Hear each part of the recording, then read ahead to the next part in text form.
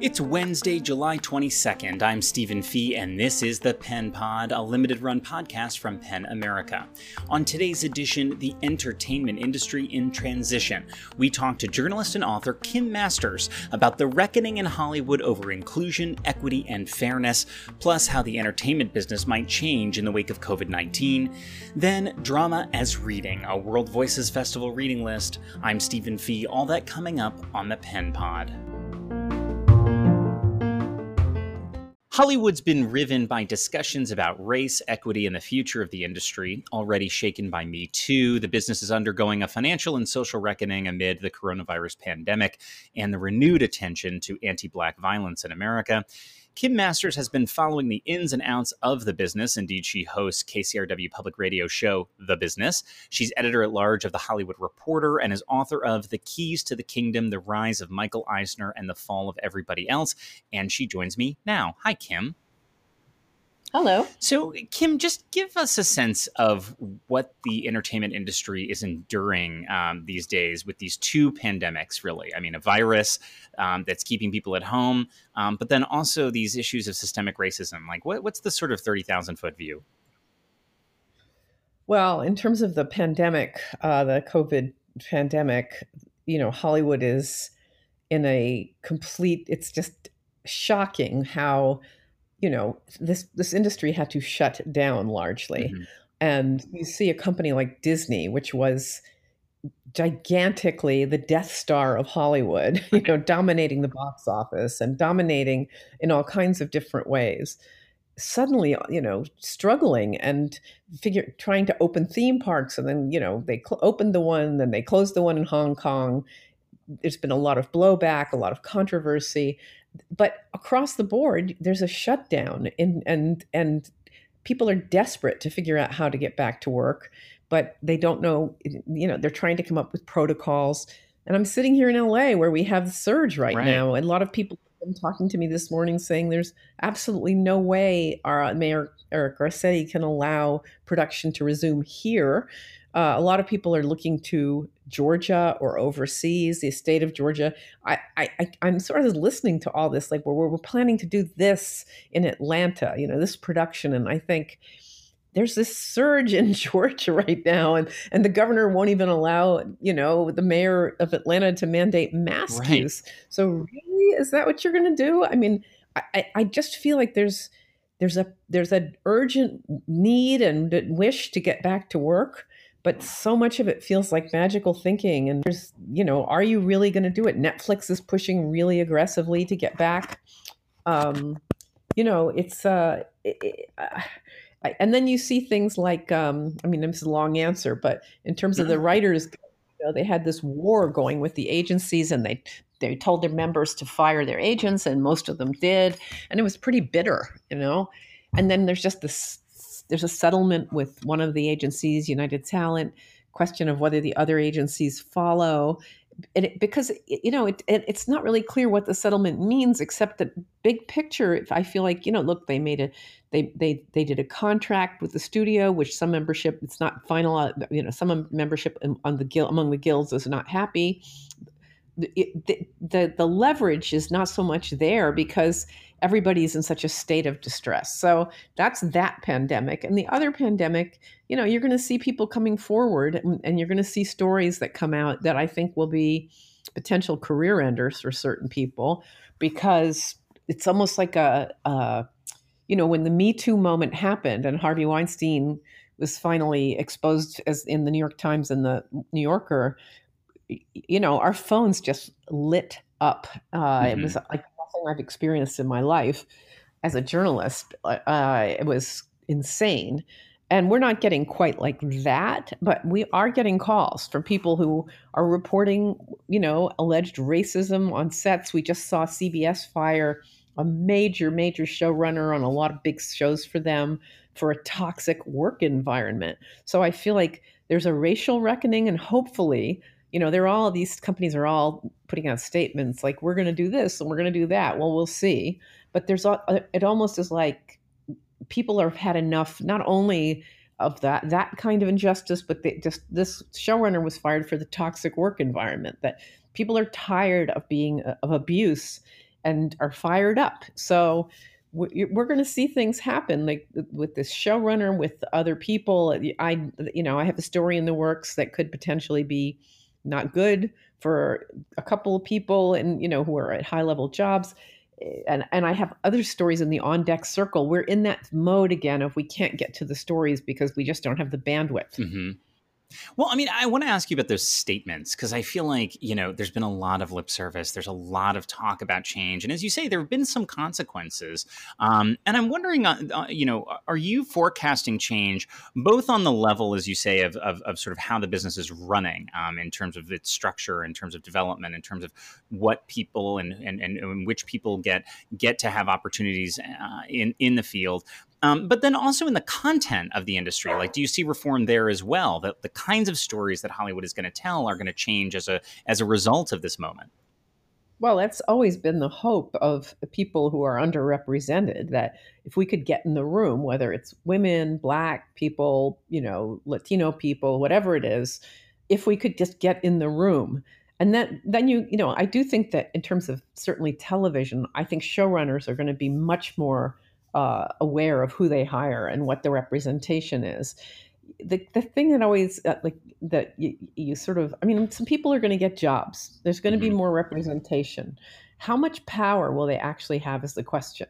Like, I think it will, in a way, trickle up because of the writers. I think the writers will drive some of this, that the awareness of showrunners. And I think showrunners are at risk if they want to behave badly. In a variety of ways. If I were a showrunner, I would say it's good to watch yourself right now. So if they're in the writer's room and they're writing it, I don't know that a network executive is going to say, well, I don't like that because it's not white enough or something of that nature. But you've got power.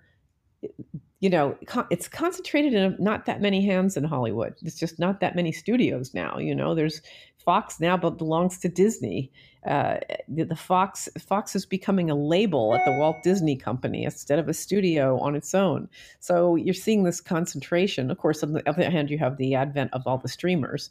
So you're seeing that still the power is concentrated in a tight group, like really tight. We used to do and we probably will again do it, but maybe not this year, a power list. And it was like 100. And I always used to say, if we were really telling the truth, it would be like 10. That's how few, like true power. Yeah. And defined as the ability to get something made because you feel like it, that you think it's a good idea, you like it. And that's in very few hands. Yeah. So, we'll see. I think that hopefully that's where the change has to happen. And I don't know if these people are firing themselves, but they may at least, at the very upper rungs start listening more carefully, maybe. Yeah, well, we had the authors of a letter from the Black Writers Committee at WGA West. We had them on the podcast, and it was Bianca Sams and Hilliard Guess and Michelle Amour, and their point was, look, come to us, table set. We're here. We're ready to talk. We're ready to tell you about how to get more, in particular, Black writers into the mix. They say those entrees are going pretty much unheeded by folks in the industry. I mean, it seems like the opportunity is there if the studios want to take advantage of it. I mean, look, it's a hard call to make right now. Yes, people are getting writing deals. That's the one thing you can do in a pandemic is write. Mm-hmm. And maybe there's maybe the pandemic clogs things up. I mean, I just think that a lot of showrunners are going to feel pressure, or maybe they'll just have more awareness. And I see some like even on Twitter saying, send me your scripts, if you're this, if you're that. I'm looking, I want to hire people like who are Black or who are Hispanic, whatever. So I don't know, I have to believe important showrunners will see this as a necessity. Maybe there's a lag. I don't know. I can't believe this is just going to blow over and nothing happens, but I could be hopelessly naive. Yeah. I just think people are going to scrutinize. I mean, once I finish story A that I am now working on, there are stories about shows that we have yet to do where there are allegations, and we're seeing some of them, and they're going to be, I believe, more that, of discrimination. And stories like that, I think, will cause change. It's kind of unfortunate. If you look at the Me Too Time's Up movement, almost everything that happened because of the media. Harvey Weinstein and went down because of the media. We know stories that we did about the head of Warner Brothers, about the head of Amazon Studios, about John Lasseter at Disney Pixar. Nothing would have happened if we weren't doing these stories. And it is a little frustrating to me that change is driven kind of by, shame in the public square. Right. That's it.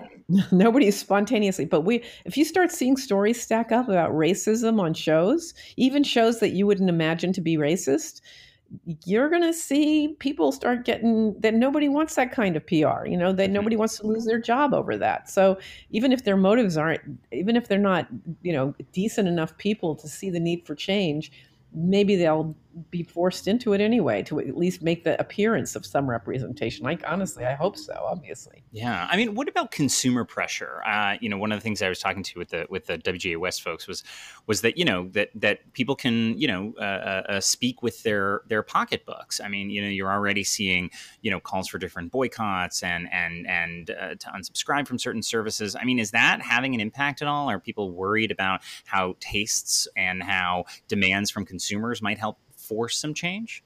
I don't know that consumers, I mean, if there's an article about a show and there's a ton of blowback, that's bad. Mm-hmm. I mean, it kind of still goes back to the media, because consumers, I don't know that they're necessarily going to know what goes on behind the scenes unless the media tells them. Right. But, look, Fox News is impervious, to shame, mm-hmm. and they're impervious to boycotts because, I still have a cable bundle, and Fox News is included. Right. And that's where they make their money. They make their money on subscription, the fees from the cable provider. So I can't call my cable company and say, I'm dropping you unless you drop Fox News. I mean, I can, but they're just going to be like, yeah, well, that's see you later. not going to happen. Yeah. So I don't know how you pressure. I mean, if Tucker Carlson is still employed, honestly, I just don't understand how anything gets through to the Murdochs. That's all. Yeah. Yeah. Well, I mean, let me just the last question, because you raised it in your first answer. Obviously we're a writers organization and we count among our membership screenwriters. And, you mentioned how, at least that's something you can do during a pandemic is write. But what has the outlook been like right now for screenwriters generally? Oh, it's a complicated thing, I mean, they can work and they can get deals, and people are moving forward. They're really, like I said, they hope they're going to shoot this. They hope they're going to. I had a producer tell me yesterday that he's never been so busy. I mean, then the streamers, of course, are gobbling up content, and that's been great for writers. So that's a good thing. It's a good time to be a writer. There was a bit of a mess with this representation issue with the agents, but they figured workarounds eventually. But it did seem to favor those who were already established, right? That, if you didn't have representation or you didn't have a name and a resume. And there was a lot of stuff where they were trying to do online at the Writers Guild and, have mixers and whatnot for people to meet. I don't know how effective that was. Right. But, the effort was made. And gosh, I really do hope. I mean, I think that, I think we are at a point where a poor representation is going to become a problem. So I think they can work. I mean, I think that's good. I think it's tough to break in if you're new. I think that there will be some looking around and trying to hire more diverse writers' rooms. That's what I think right now. Well, I know you're busy with lots of reporting, but are you making time to read anything or listening to anything or watch anything that you're really enjoying right now? Well, I have to say I have what I call pandemic brain, and I found it incredibly difficult to focus. I am trying to read, and my mind just, I think we're all sort of amped up too, if those of us in the media world, with, what is on my Twitter feed and what did Trump do now and what's happening in Oregon, like there's so much incoming. What is the state of play with my city where I live, and is LA on lockdown, or it's hard to focus. But yeah, I watched Palm Springs on Hulu, and that was fun. I rewatched Better Things, which is one of the greatest shows, I think, in the history of television. Mm-hmm. I really love Better Things, if you haven't seen it. And I'm trying to read this novel, the posthumous memoir, I don't even know if I'm saying it, Memoirs of Brás Cubas, which seems really funny and entertaining, but like I say, whenever I settle down to read, I start thinking maybe I better check my Twitter feed. I know, it's the horrible pressure, but look, well, Kim Masters covers the business on her radio show, The Business, and is editor at large of The Hollywood Reporter. Thank you so much for being here.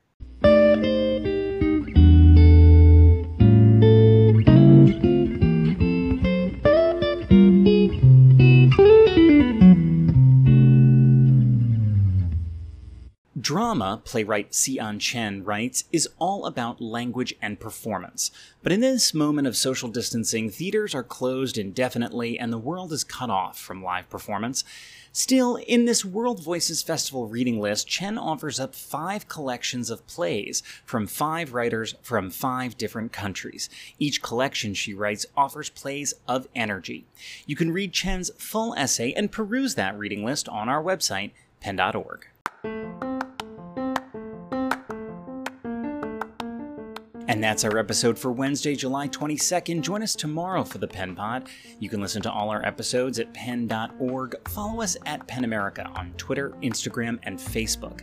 Sign up on our website for our daily Dare newsletter. That's where we track major stories about literature, free expression, and the news of the world. I'm Stephen Fee for PEN America. This is the Pen Pod. See you tomorrow.